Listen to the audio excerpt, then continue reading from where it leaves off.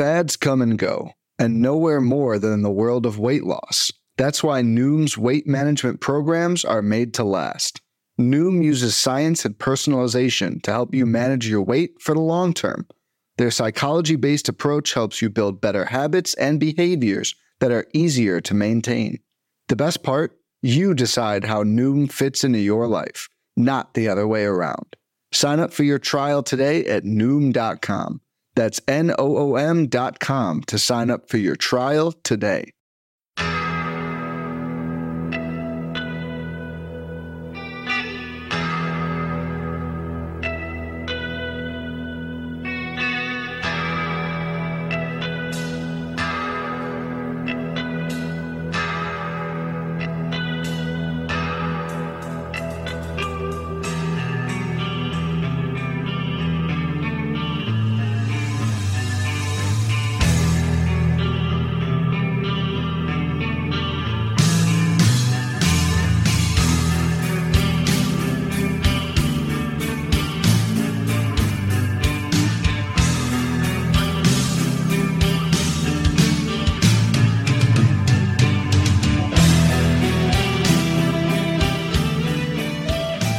And welcome back, everybody, to another episode of Bench with Bubba, episode 595.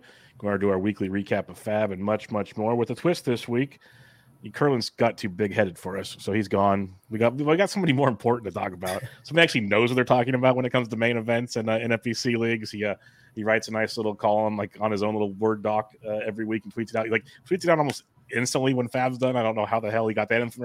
Maybe I should talk to Greg Ambrosius. Maybe we should figure this one out. Yeah. But he's got the inside track there. He's in a million leagues. We've had him on before. Everybody knows this guy. But I really want to pick his brain on how he does it. And he does it at a very good level. He's very, very competitive in these leagues. You can find him on Twitter at Zack Waxman. How are we doing, my friend? What's up, Bubba? Good to talk to you again.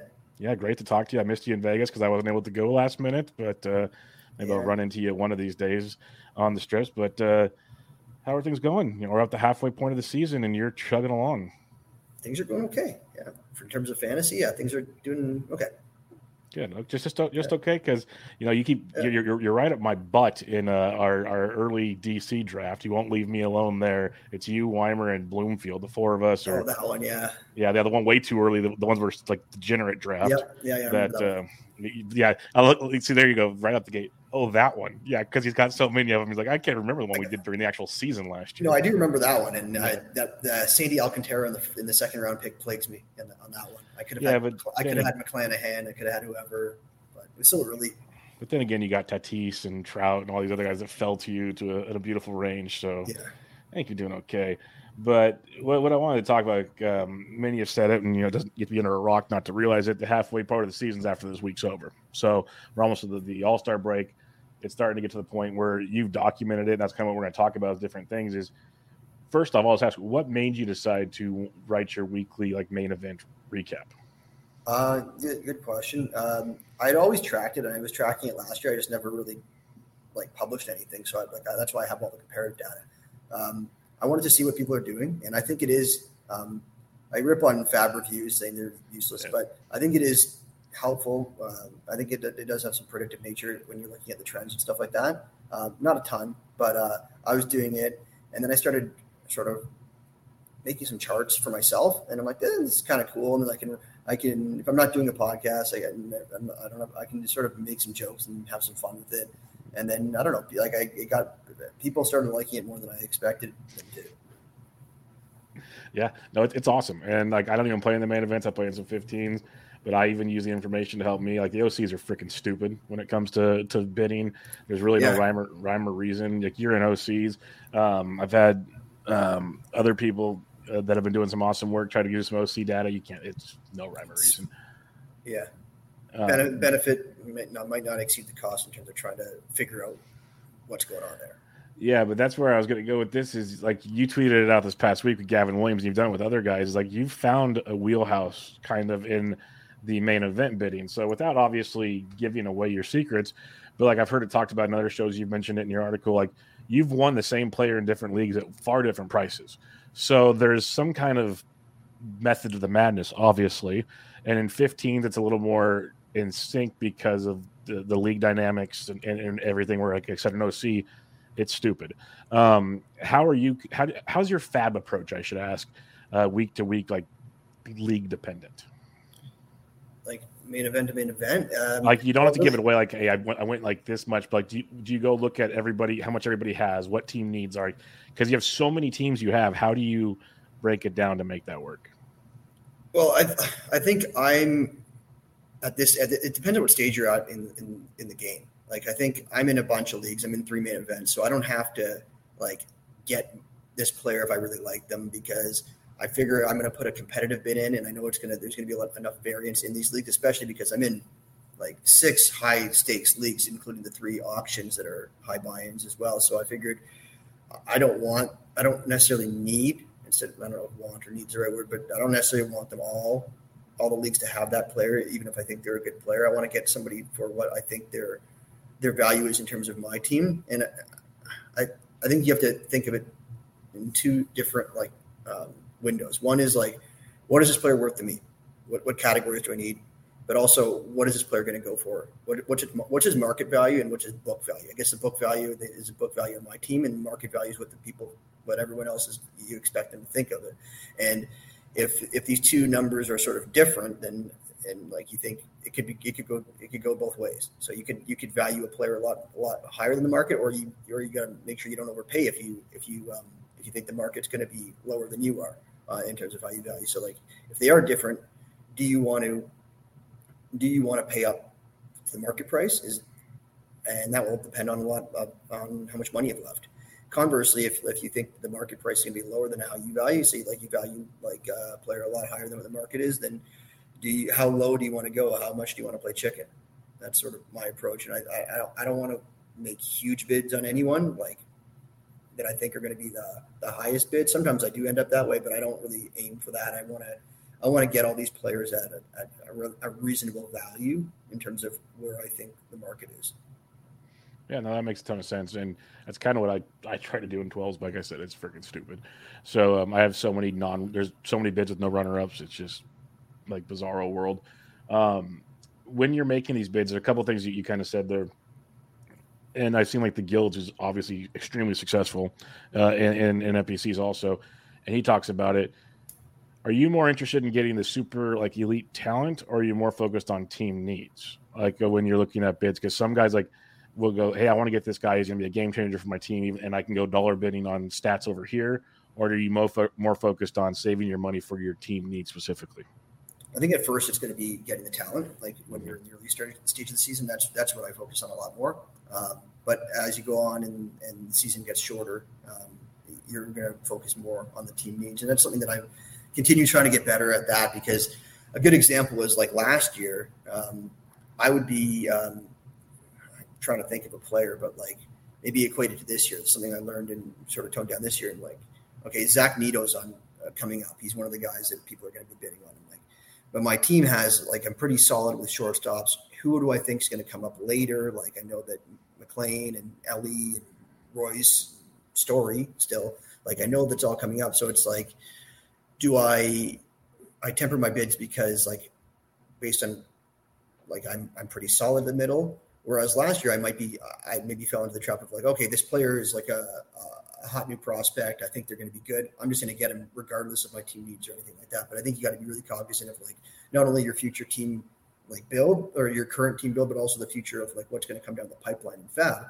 And I think that might be why people bid on Matt Mervis so heavily. I got him in a couple of leagues, but people bid a lot more because like what's going to like corner infield? What's I guess like third base, you got Encarnacion Strand coming, but like first base, like what's coming out? Like people are going nuts over Joe Votto. And I guess maybe that's why, because like I don't see anything in the future at first base. Yeah.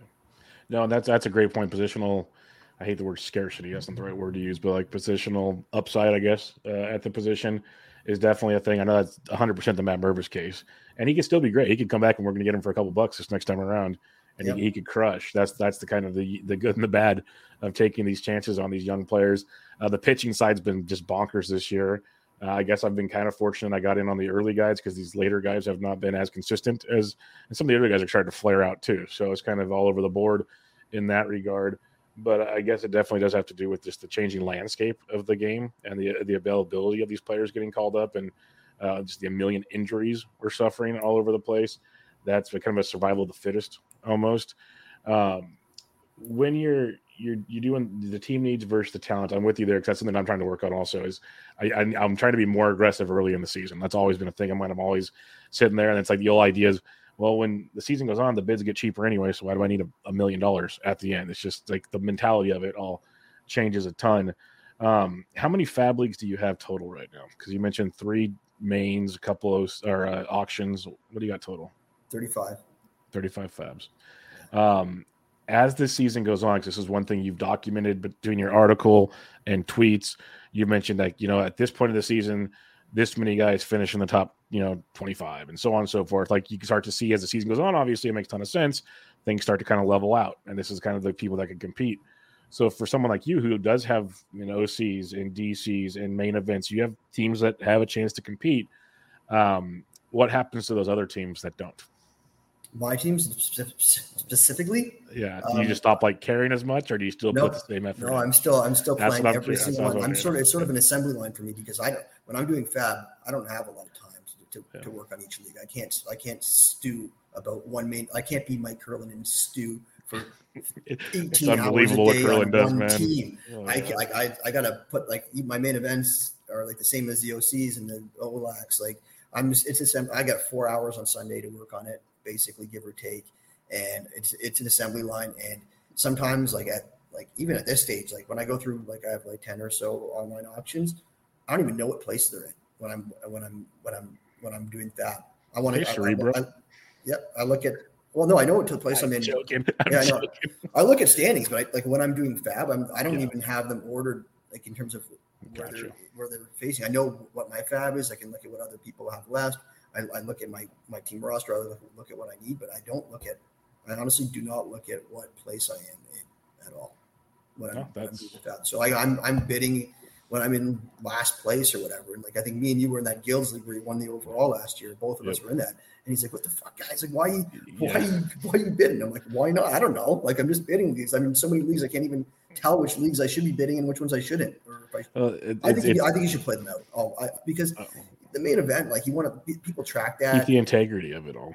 Well, people track it too. You want you play this for the money, but you also play it because everyone's an alpha personality. You want to do well and you want to get respect, and you don't want to have your record when people look at it 12, 11, 30. I want to at least be middle of the pack. When you look at your portfolio of your history. Yeah, that's kind of like the Guilds League, for instance. That was my first years doing OCs was last year. And so to me, it was we're getting smoked by the guy that's winning the whole frickin' thing. There's no chance. So now how can I learn to at least try to improve from where I'm at now towards the end of the season? How can I work on bidding on FAAB? And yeah, like you said, he got pissed at us because we had no chance to win. One other guy got pissed at. Yeah. And not at us specifically. Yeah, he kept saying, you guys keep bidding on guys. What are you doing? You're making he's hoping for dollar bids he's getting now as he tweets out every week. And I'm like, what leagues are these, you idiots? I thought that was Photoshop when you got Sheehan. So did I. Yeah, I thought it was something you had done. You Photoshopped those before. I'm like, I'm like, is he Photoshopping shit?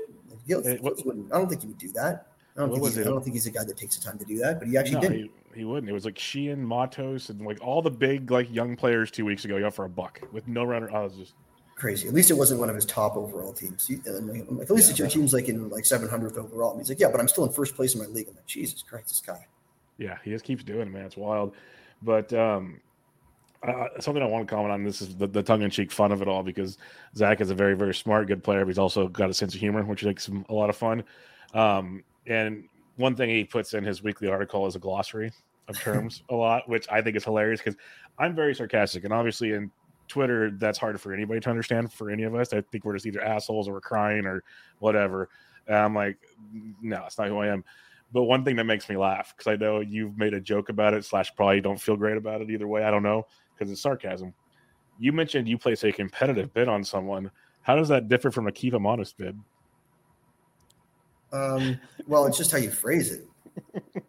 I keep them on, the term in itself, keep them honest, is not keeping anyone honest, because they don't know what you're bidding until it's revealed, and oftentimes it's not even revealed. But a competitive bid is I don't want to bid more than I think that he's worth for my team. Mm-hmm. And I want to get a good value because I'm playing a large portfolio of teams. I think a competitive bid is not the same as a keep them honest bid. I don't know if a keep them honest bid even exists. Yeah, that's why I just loved it. Because when you said it, I laughed because there's so many, I guess, like just terms a lot of us just say because it's like it's brainwashed into our heads. Yeah. And then when you said it, I'm sitting there going, "That's true. If I really wanted a guy, why the hell am I keeping him honest? Because that's stupid." It's competitive makes more sense. Like, okay, I'm not going to spend $100 on this guy, but I'm going to keep it competitive. So if no one else bids on it, I'm going to get the dude. Like, well, I want to win. Like all the bids I'm making, I want to win. But the keep them honest bids, I don't feel like they even like want. Yeah. If you don't want the player, that's another thing. Is like sometimes like you put a bid on a player because you know that he's going to be sought after. And I'm saying you like in the general sense, like, but this player doesn't fit your team, and you don't like Edward Julian. Like sometimes, or like put bids in, and then you get stuck with them because you never expected him. That's like, I guess, I don't know what you call that. Like it's not a keep them honest bid because you didn't keep anyone honest. That's a no shit bid. Is what it turns into. Like I didn't want him because I'm with you. Is a couple of weeks ago is team by team, like certain leagues I have pitching really good, certain leagues I have hitting very good. So like I didn't want Emmett Sheehan. I had no need for Emmett Sheehan. I didn't want to get stuck with Emmett Sheehan. So I didn't even bid on Emmett Sheehan, and he went for $1 in that league. Like I would have got stuck with him. That's what would have happened. And stuck might be the wrong word. He might turn out to be a beast, and I'd be totally wrong. I wasn't as high as other people are. Like I'd rather, as goofy as it sounds, like give me Paul Blackburn or give me some of these other guys I can go roll with for a week and stream. And well, I wouldn't like if I'm bidding on someone like Paul Black. I'm opposite. I'll disagree because I didn't bid $1 on Paul Blackburn, but I wanted Sheehan.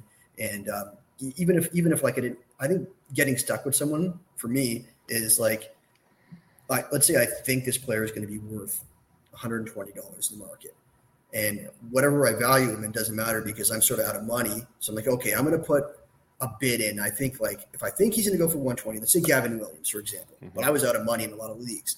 And let's say I had like 120 left, and I like Gavin Williams, and I think like I thought he was going to go for a 120-ish.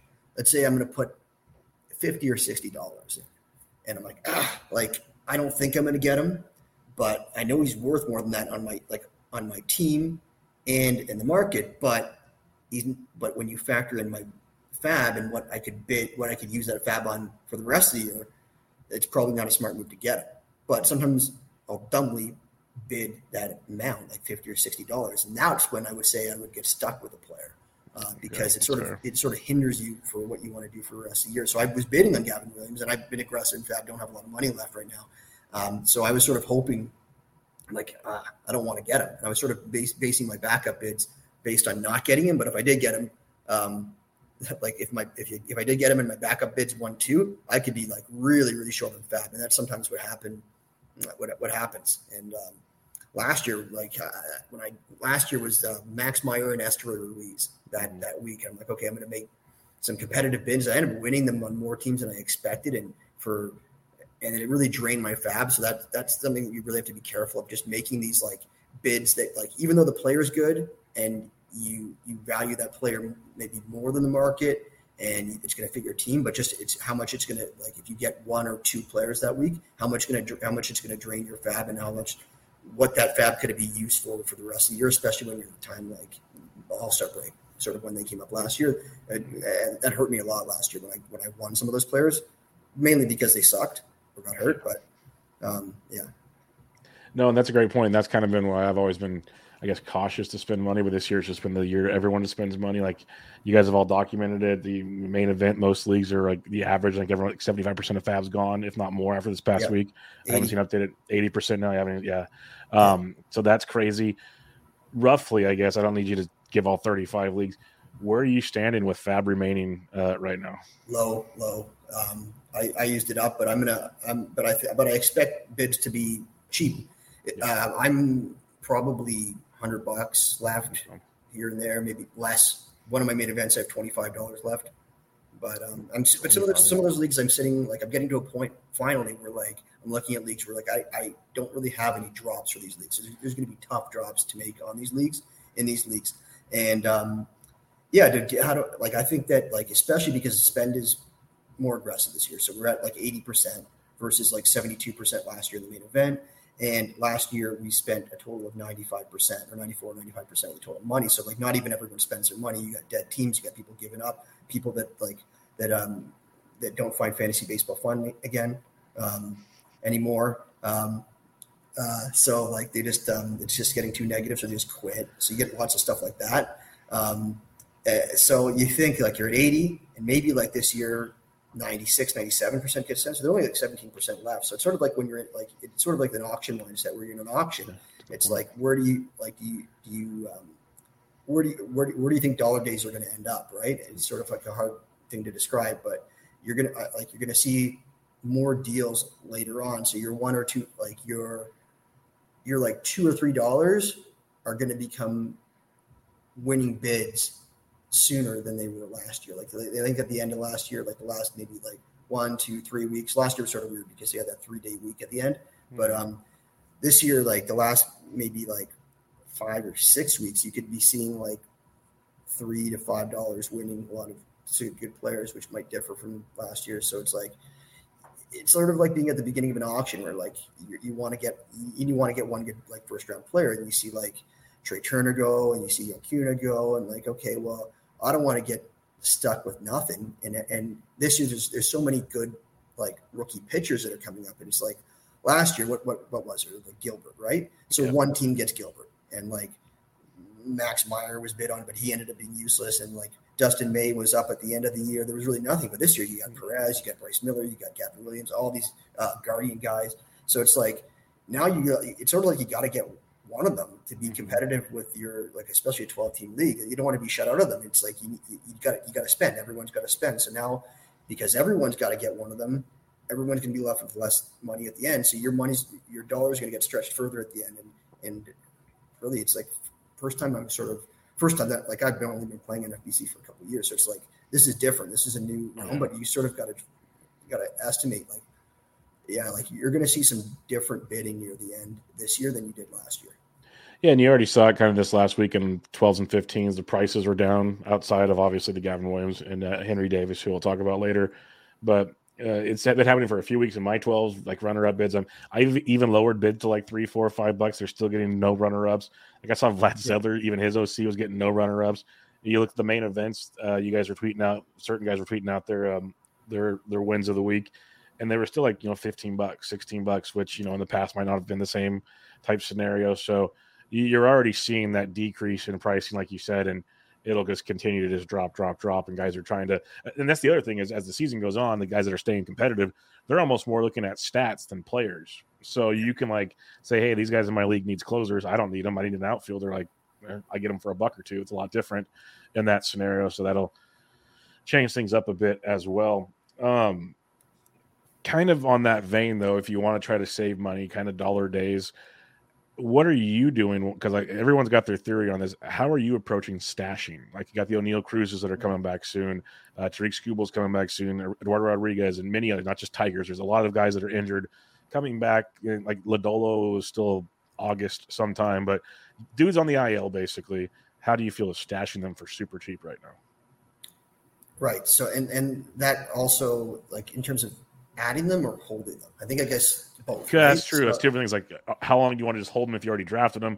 And I guess, are you willing to add them and hold them? Things. Yeah. So I think like I think you saw. Was it Guilds who posted that he added like he's been adding Brennan Fott everywhere.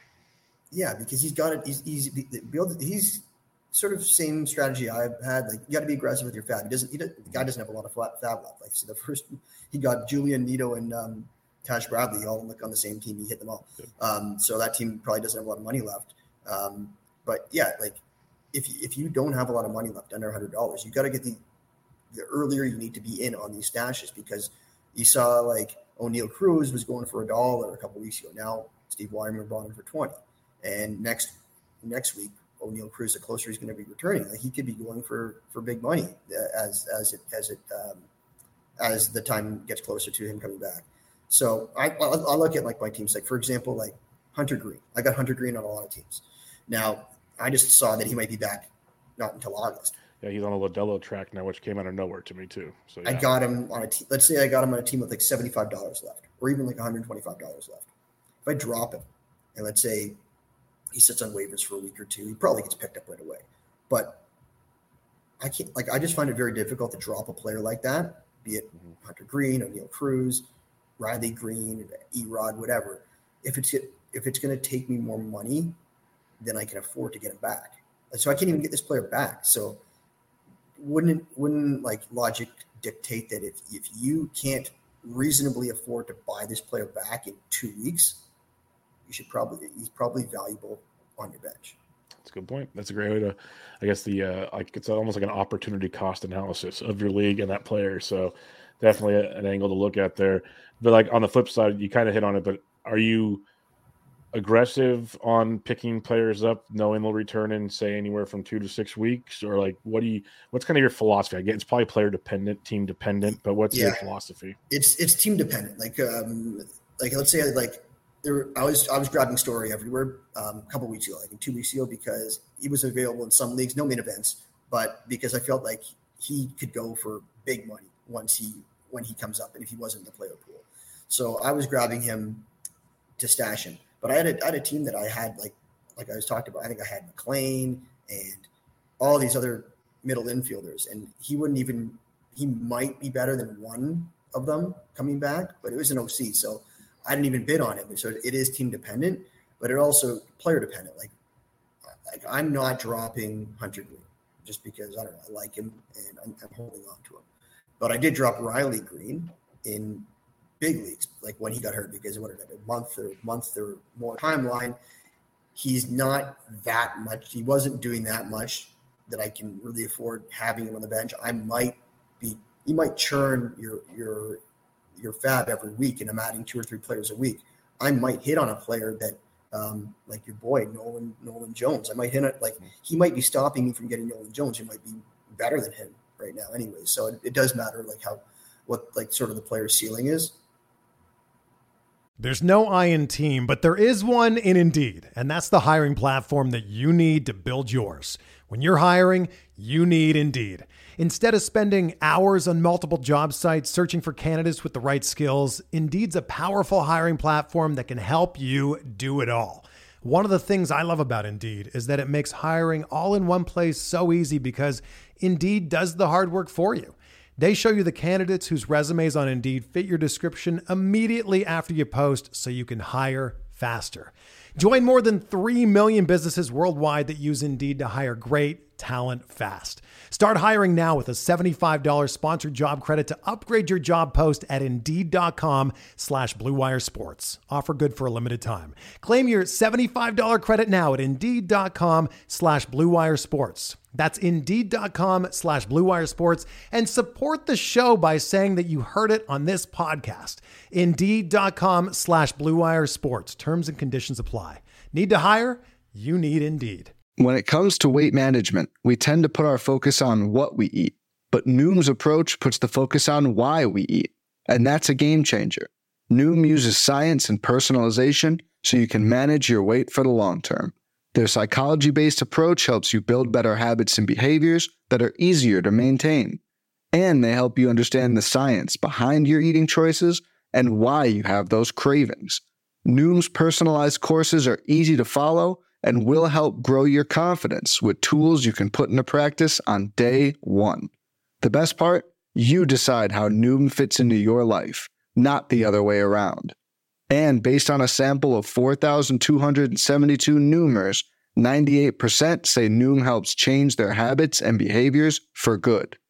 Try Noom today and see the results for yourself. Sign up for your trial today at Noom.com. That's Noom.com to sign up for your trial today. So he was a guy that I didn't hold, but then conversely, I added him back this week. So it's like, no, that makes a ton of sense. That's where I'd have the trouble stashing on certain teams because I'd rather have like the Nolan Joneses or some other guys I can use now. But then again, it's hard, like thinking long term. Is it worth stashing this guy and not having, I guess, 2 weeks of Nolan Jones? I guess it's the example we're using, but that kind of deal. It does take a lot of what ifs, and don't second guess when you make the pick. You made the pick or make the move for sure. I was perusing your article there, and it is interesting because you said Gavin Williams. We'll talk about these guys later, but went for 126 on average in most leagues, and you listed off all the big time prospects after that. obviously the ones that went earlier got more money because people had more money. The old theory, you get more time with them. Like, it all makes sense in the long run, grand scheme of things. I guess just for fun, how do you foresee? Because I know like you and some others will, just because this is where your minds work, you'll do this stuff later in the off season. How do you think this is all going to pan out? All this crazy prospect spending. How do you are we going to think about it next year going, was it worth it in the grand scheme of things? Or is it more of it was a necessity, not a actual need, or you didn't have to do it. It was just a necessity type thing. I think we'll definitely think about it. And I think that the NFBC people, like, it's so incestuous, like main event. Like, I think there's like 795 entries, but how many people are in that main event? Like 500? I don't know. Like, how many? It's not as many as you'd think. Yeah. That's why it's sort of like more useful to look at what's going on, because people in multiple leagues. Anyways, to the question, like, do you like? I think it's hard to assess. Like, a lot of these prospects are doing well, these pitchers, compared to last year. Like, who were the big guys? Like, I think I listed the 5. You have Kirby, Gorman, Alec Thomas, Juan Yepes, and Jose Miranda. Right. Yeah. So I think I misspoke. I think I said Gilbert. I think I meant Kirby before. I don't know what I said, but yeah. So like those, like Miranda, I remember adding him and dropping him last year.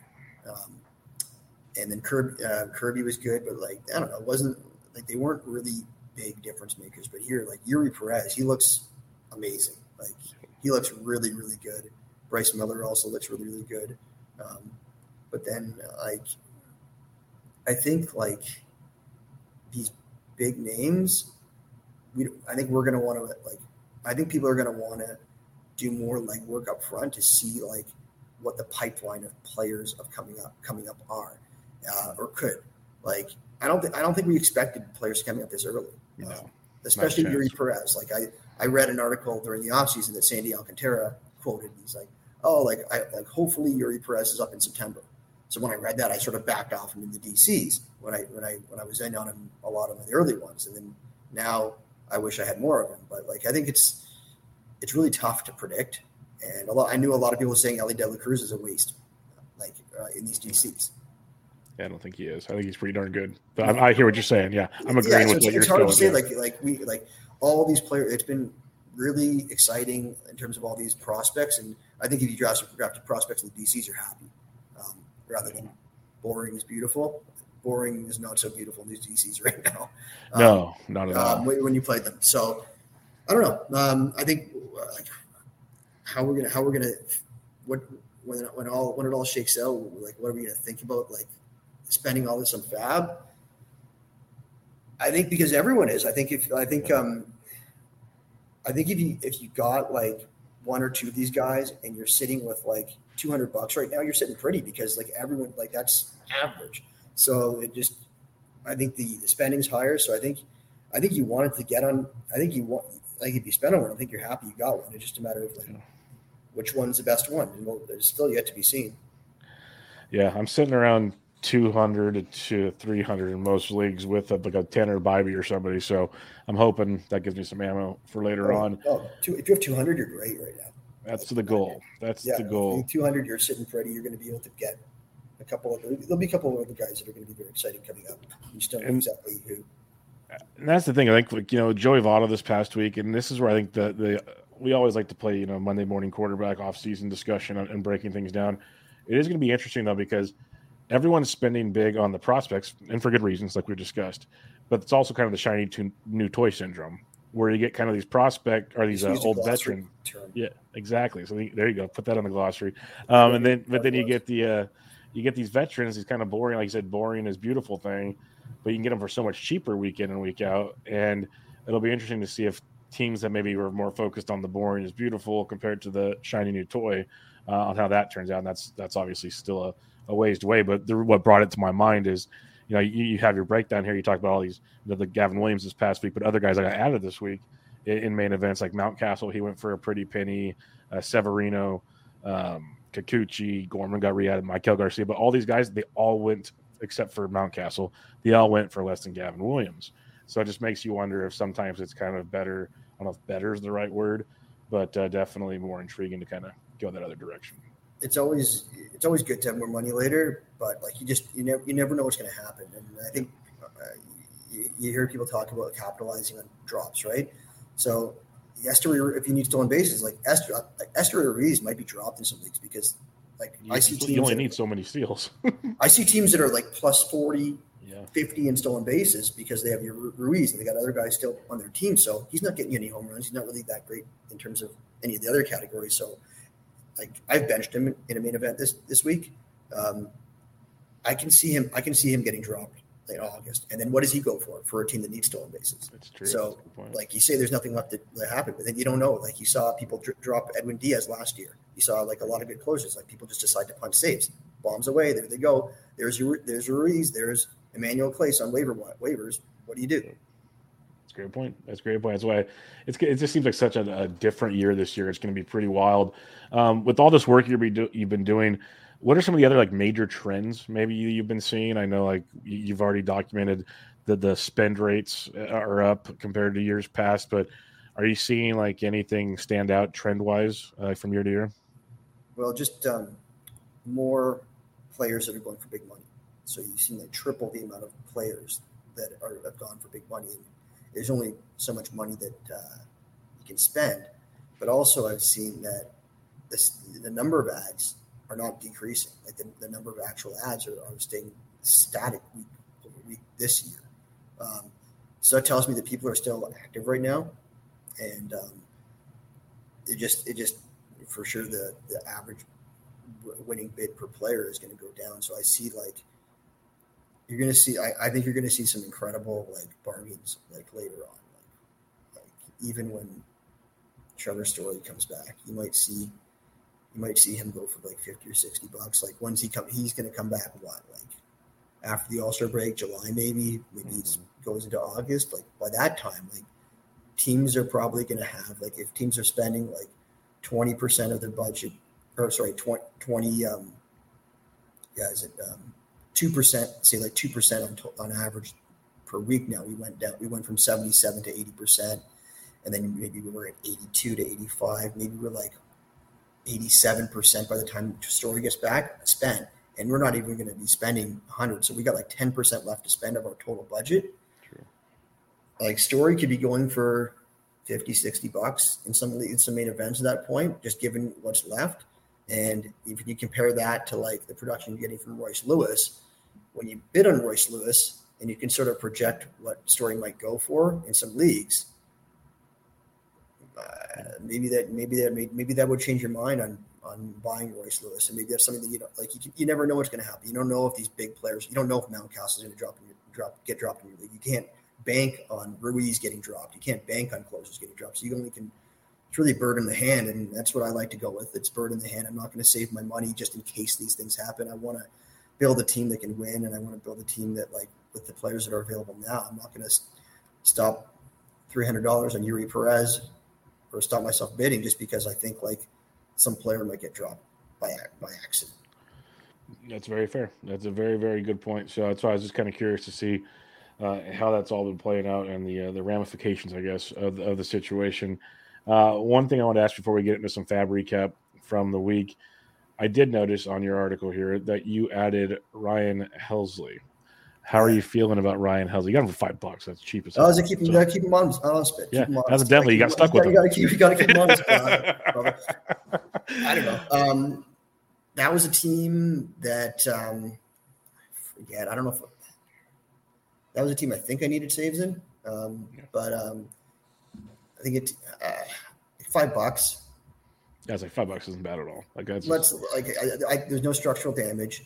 I talked with a couple of guys about FAAB before we do it. I'm like, what do you think he's going to go for? Like, I said $5 to $7 is probably what he might go for. I'll take him at that. I'm not going to spend any more because he's a stash. Like, he's a stash that might be a drop soon. But like, I don't have a ton of faith in Hicks. Like, walks a lot of players. I don't really see that as a long-term thing. Gallegos is like, they're not even really using him as a closer. So it's like, even if he comes back and he's healthy, he's probably going to get like half the saves. He's worth $5, but he's a guy that like I could see myself dropping.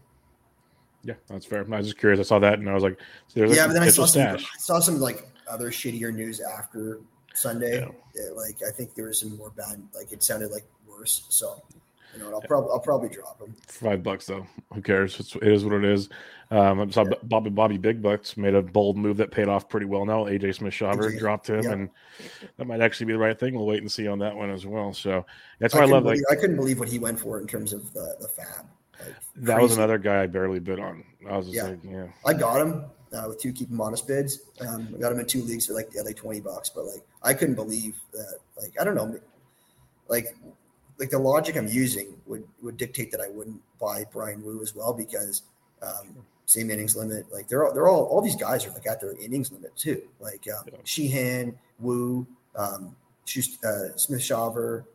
There's others, right? That are like Abbott actually looks like he has the most innings left when you look at it just from a simple math perspective. But like all these guys are going to hit their innings like very soon.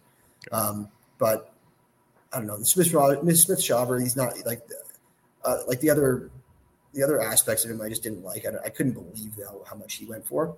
He went for more than Sheehan, and I like Sheehan more. I agree with that part. Yeah, you see, like Julio Urias went from 88 innings to like over 200. You just don't see that. You saw Manoah with huge jumps. I don't know, like are the like if these players are doing really well, like how do they really just like completely shut down these players? I guess they did with Strasburg back then, but like it's a different world we live in now. When they're at such a low number of innings the year before, like when they threw like 40 or 60, like I tend to like throw out these like innings concern, like when Burns was, everyone was worried about his innings. Like I think you just want to get the quality, like when Paddock was injured a lot through the minor leagues, and then I think he threw like, if I don't forget the numbers, like I think he went up to like 120, 140 ish the next, like when his first stud year, and he was like hurt all through the minors and didn't have that many innings the year before. So I think it's like one thing if people are saying like, okay, you can't go from like 100 to 170, but I think you might be able to go from like 50 to like 120. That's fair. Like, or something like that. And this is just me being like completely like a doctor, right? Well, the thing is, none of us know. So you I'm obviously like a dog. I know the medicals when it comes to this, right? Obviously, I know what I'm talking about. I don't know. It just seems like if I'm a pitcher, like I could throw 120 innings regardless of how many I threw before. Like that's true. I don't know. Maybe I'm just trying to justify it, but no, it makes sense because the big thing is we're seeing it with just the call-ups in general. Some of these guys are coming from AA. They're not even playing in AAA. Mm-hmm. So they're making the point. The teams are that they want their pitches in the bigs. They don't want to waste their innings in the minors. And so, we'll see how it works. I think you got a wiggle room, kind of what you're saying. It's not like a strict number by any means. If they're pitching well, maybe they skip a start or they go 3 innings, 1 start, or they go a full start the next time. Who knows? It might be a pain in the butt for us, but it might be a way to lengthen it out for the full season and see how it goes for sure. Let's talk about a couple pickups from the week before we head out this way. The top added player in OCs this week, and you can give your main event twist, OC twist, whichever you prefer. Gavin Williams is added in all 507 OC leagues, as high as 318, as low as $1. We know who Gavin Williams is. I think he was just amped up in his first start, so the Commanders all over the place. Some people have different thoughts. They don't think he's going to be as good as advertised. We'll see. I think he's very good. I think he's not a bad price. I didn't get any shares, but he's going Tuesday. We're recording Tuesday afternoon. He's pitching Tuesday night, so we'll see how start number 2 goes for Gavin Williams. What were your thoughts on him this week? My thoughts were that I didn't have enough money to buy him, and I knew that because I just the way I spent my money. I didn't, but I think he was my favorite Cleveland pitcher in the minors heading into this year. So he was my favorite DC target. So I was sort of annoyed when Bybee and Allen were getting called up. So this at least helps my DCs, but I don't have enough money in here. But saw his start like that. The velo dipping actually. You can't ignore that in my perspective. In my opinion, I think you hear people say, I think you just said it. Oh, he was amped up, but you talk about like, player was amped up. He's got these mentals and all that stuff, and like he really wants to perform because of blah blah blah. Because of this is like he's like a struggling actor, and this is his last chance, right? He's struggling. He'll do it. But I think I think saying that, it's just like you're just pulling out of your ass. I think if you're coming on and you're trying to like, if you want people to take you seriously, like in terms of an analysis, like you can't be saying that shit. Like it's just speculation. It's like, oh well, the fastballs were down, so he was really nervous and he's missing the fastballs down. I'm like, okay, like there's nothing to substantiate that. I don't know. So his velocity's down. So I don't know. But that could be a reason for concern. Francona said that's a legitimate fact. Francona said that he's leaning towards not a 6-man rotation or 6-person rotation. Sorry. That's another legitimate fact or quote. And Francona said Quantrill's coming back to the rotation. So yeah, that's another thing. Yeah. You got to make room for the Canadian boys there. Of course. So I don't know. Like I think he's really good. I think he was really good coming into the year, but there's definitely some questions, just like you can find questions on anyone else. Like, am I going to spend like my last 75% of my budget on him now and try to get him? Probably not. If I had good money, I'd probably. I think it's all about like how much money I'm willing to be working with the rest of the year. So if I was in a main event, and regardless, I think Gavin Williams is an asset to your team. So I'd want to have like 150 to 175 left if I was going to be really making a competitive bid, which a competitive bid would mean something equal or greater than what I expected the market to be. So like if I thought he was going to be 125, a competitive bid, in my opinion, would be over 125, regardless of what I thought it'd be worth in your team.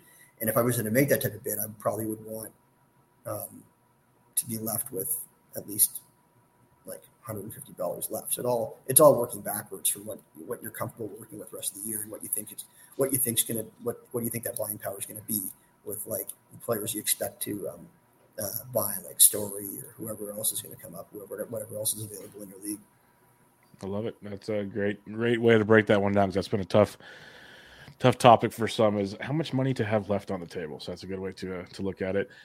Henry Davis, Pittsburgh Pirates, one of their number 1 draft pick a couple of years ago, gets called up. He's playing right field, though. He's a catcher playing right field, added in 468 leagues. So he wasn't even added in every league, which is interesting. Event didn't add him. That's pretty wild. Yeah. $325 max, $1 min. He's playing right field every day, so you're going to get a catcher with everyday at-bats. There's some power, there's some speed. We've heard the Dalton Varsho comps that might be going a little too far, but still, you can see it. I can see the angle. But he's in the lineup hitting third on Tuesday, so he's moving up the lineup. What's your thoughts on Henry Davis? Because if he does stick every day, it's tough to argue he'll potentially get more at-bats than most catchers. Well, Curlin added him in the main event, so he's my main guy for Curlin. So obviously, it's huge. Hashtag my main for the king. Gotcha.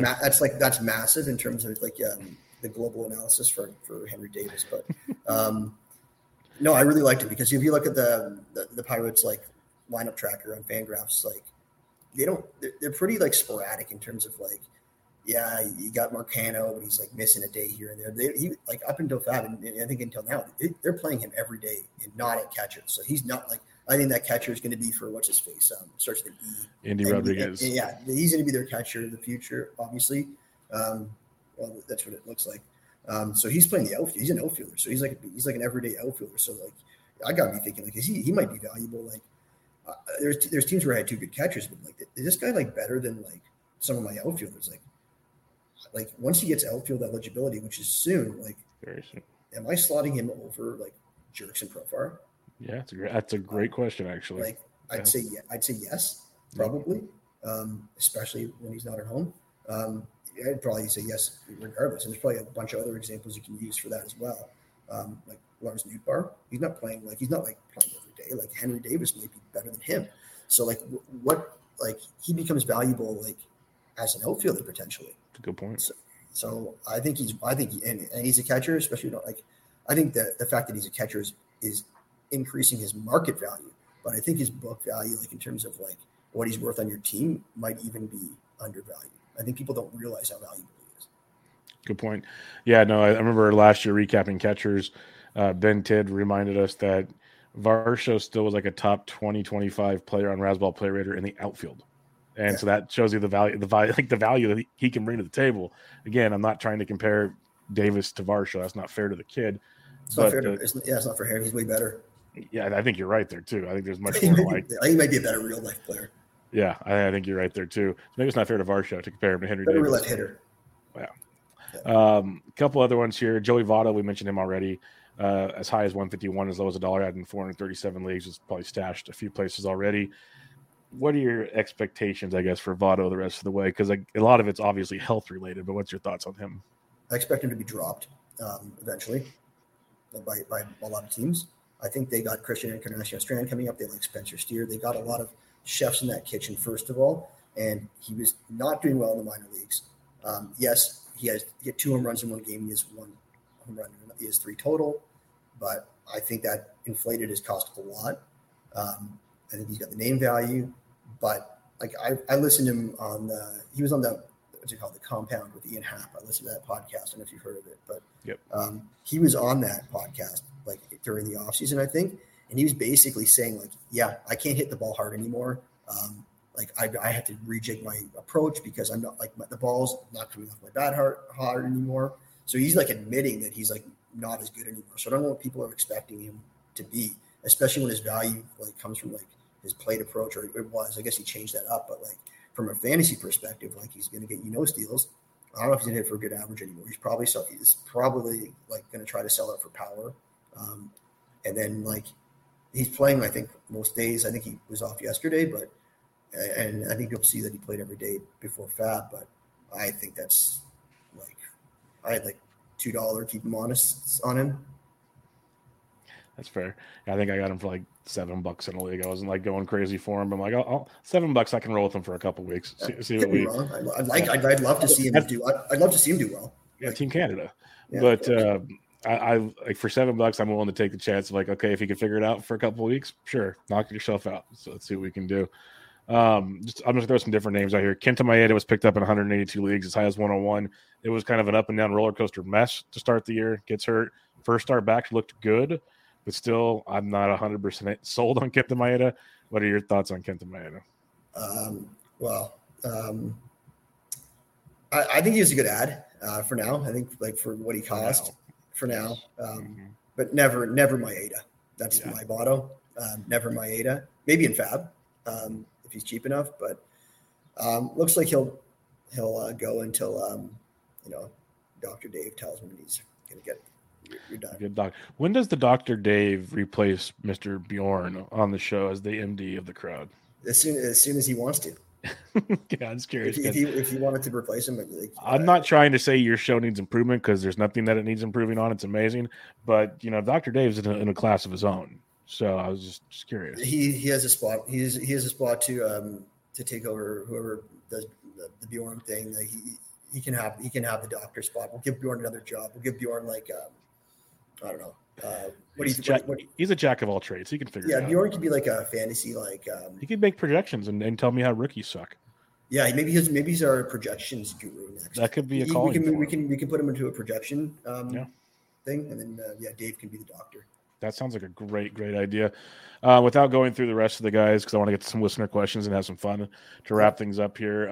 What were some of your kind of most targeted players you either added or were trying to add this past week? Brandon Fat, just an obvious. With Merrill Kelly going on the IL on Tuesday, that could be the calling you're looking for. Yeah, I just saw that before we started recording. That's a cha-ching. Like that Guilds, all the Guilds' shares he's been compiling that he's been. He's good at that. He's good. But the thing is, Fat's got to be good in the major leagues. We don't know for sure. That's the thing. Like with all these like rookie pitchers, like he was one of the guys that was getting drafted along with Stone and Grayson Rodriguez. But I've been noticing like over the last couple of years, it's always like it's always better value in like the later prospect pitchers. Yep. Like I think we saw it with the year that what's his favorite? Ian Anderson ended up being good. Like he was a pick 500. He was pick 500, and all those guys like Nate Pearson, Mackenzie Gore, all those guys. I think it was Spencer Howard. All those guys that were going early, like it's such a bigger bust when you pick those guys rather than like there's always going to be like equal pitching. Like look at all the people coming up. So Fat, I don't know, like maybe he's just not going to his skills aren't going to translate in the majors. I guess he's doing good in the minors. But who else? Hamilton on the Red Sox. I put in some smallish bids. I want to see what's going on with him, but he's got some lefties this week. But he could be good until Story gets back, playing time. Unsure. He's worth like a spec, sort of like the Royals speedster guys. But I was really interested in him in what he was doing in the minor leagues in terms of his power and speed. I think he's a little bit more than those. Like if he puts it together, he could be like a little bit more than those Royals guys that we've been bidding on because he's got like the power and the speed and the batting average in the minor leagues. Who else was I getting this week?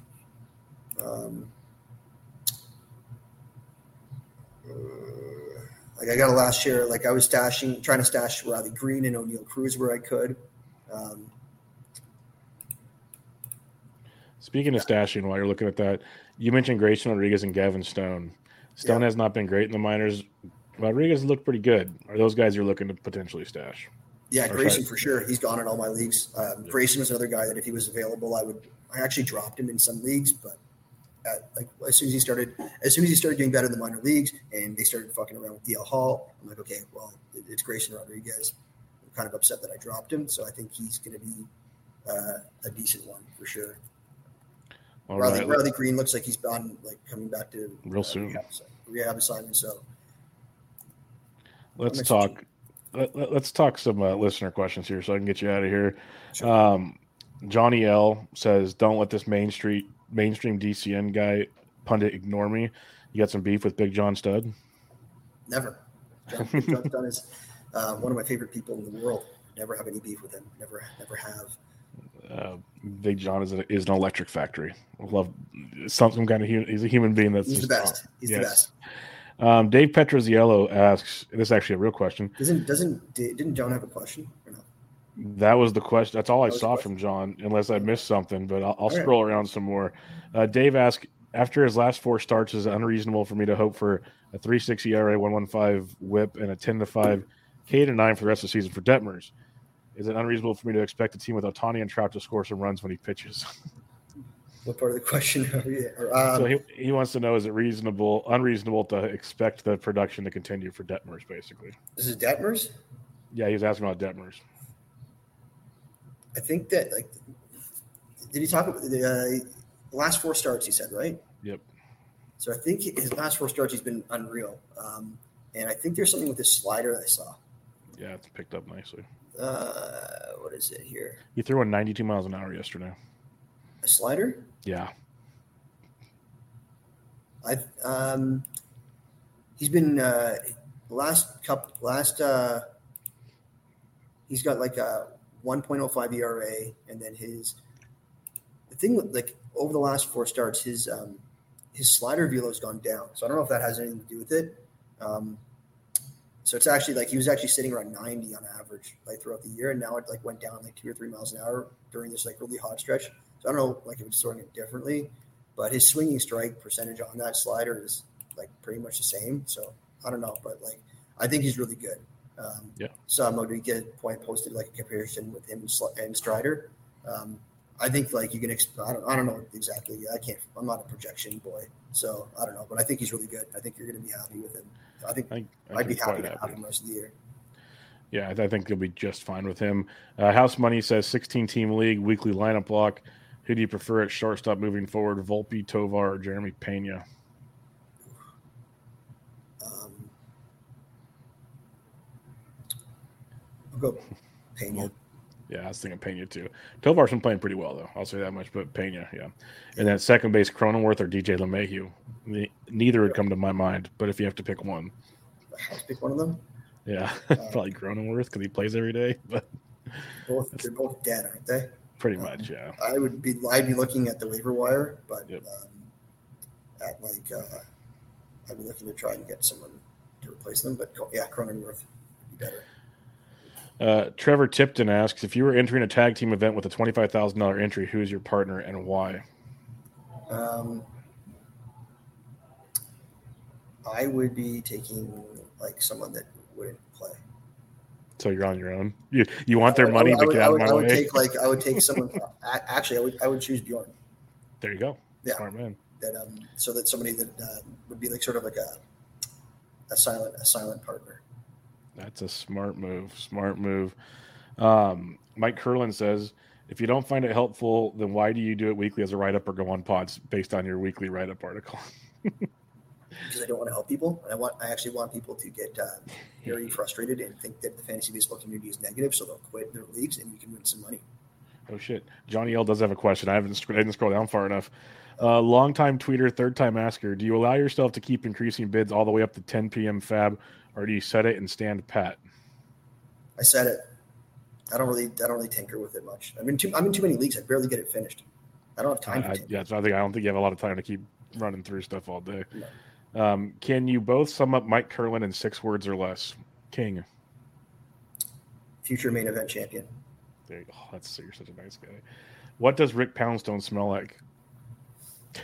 Oh, I didn't see that question. Mayonnaise. Sounds about right. Dan Strafford asks, at what point in fantasy baseball season is it most reasonable to fully give up across all teams no matter how they are doing? Right now, fucking quit. Go ahead. What do I care? Anthony Gialdi says, do you ever get tired of the negativity on Twitter or just want to quit fantasy? No, I never get tired of the negativity. Actually, I know what he's referencing too. Oh, so do I. That's why I laughed earlier when you said it. I think we should increase the negativity so people in my main event leagues can just not do FAAB and just like be tweeting about pickle jars instead of doing FAAB. Todd Whitestone says, Zach, tell us what your FAAB process is for the last hour before bids lock. You've got a preliminary bids entered, but what are you checking and doing as the clock winds down? So what I do, because I don't have much time at the end, is like, for example, this week I knew I wanted to dump on my Louis Varland shares.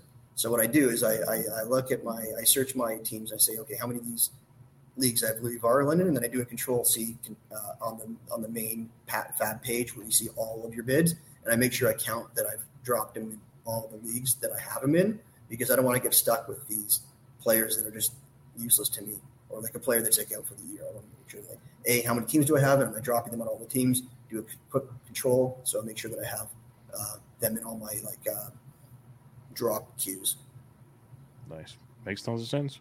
And the Louis Varland drop, that was a fun one if you talk to Curlin, which I know you do. So you're well aware of that one. We're going to wrap it up there. I think that's the end of the questions. I was surprised. I was really expecting a lot more from the goofy side of the world, and they kind of came in late. I was waiting for many more, but fun show. I love chatting with you. I told you before the show I enjoy picking your brain because you're quiet with the knowledge depth that you have, if that makes sense to anybody. It's starting to come out in your weekly article, but it's really fun because, when I first got to know you, I was like, oh, this guy just drafts a lot. He's a goofball. But then you get to know the guy, and it's like, no, he's having fun, but he's smart and doing well at what he does. So there's a difference there, and that's why I enjoyed chatting with you and joking with you on Twitter and everything, chatting with you here and having a good time. So appreciate you for joining me. We'll do it again sometime. Thanks, Bubba. All right, everybody, make sure you check him out on Twitter at Zack Wax, Mr. Zack Waxman. This is Bench with Bubba, episode 595. Catch you all next time.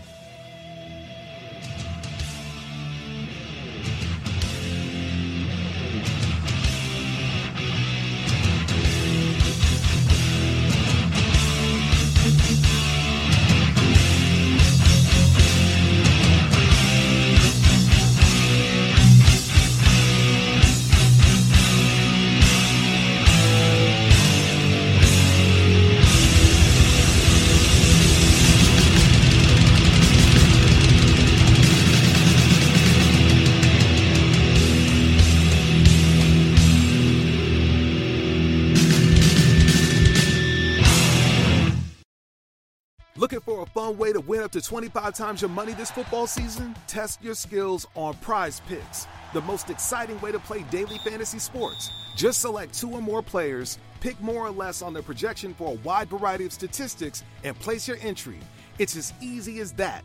If you have the skills, you can turn $10 into $250 with just a few taps. Easy gameplay, quick withdrawals, and an enormous selection of players and stat options are what make Prize Picks the #1 daily fantasy sports app. Ready to test your skills? Join the Prize Picks community of more than 7 million football fans who have already signed up. Right now, Prize Picks will match your first deposit up to $100. Just visit prizepicks.com/get100. and use code GET100. That's code GET100 at prizepicks.com/get100 for a first deposit match up to $100. Prize Picks, daily fantasy sports made easy.